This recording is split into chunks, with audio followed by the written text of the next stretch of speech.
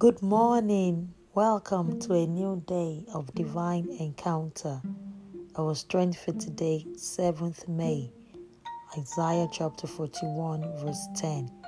I'm reading New King James Version, and it reads, "Fear not, for I am with you. Be not dismayed, for I am your God. I will strengthen you. Yes, I will help you. I will uphold you with my righteous right hand." End of reading.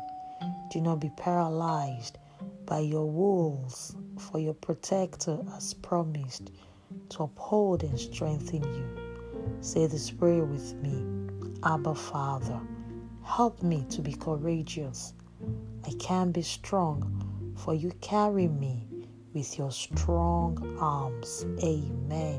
Confess to yourself, Christ in me, the hope of glory. Blessings and shalom.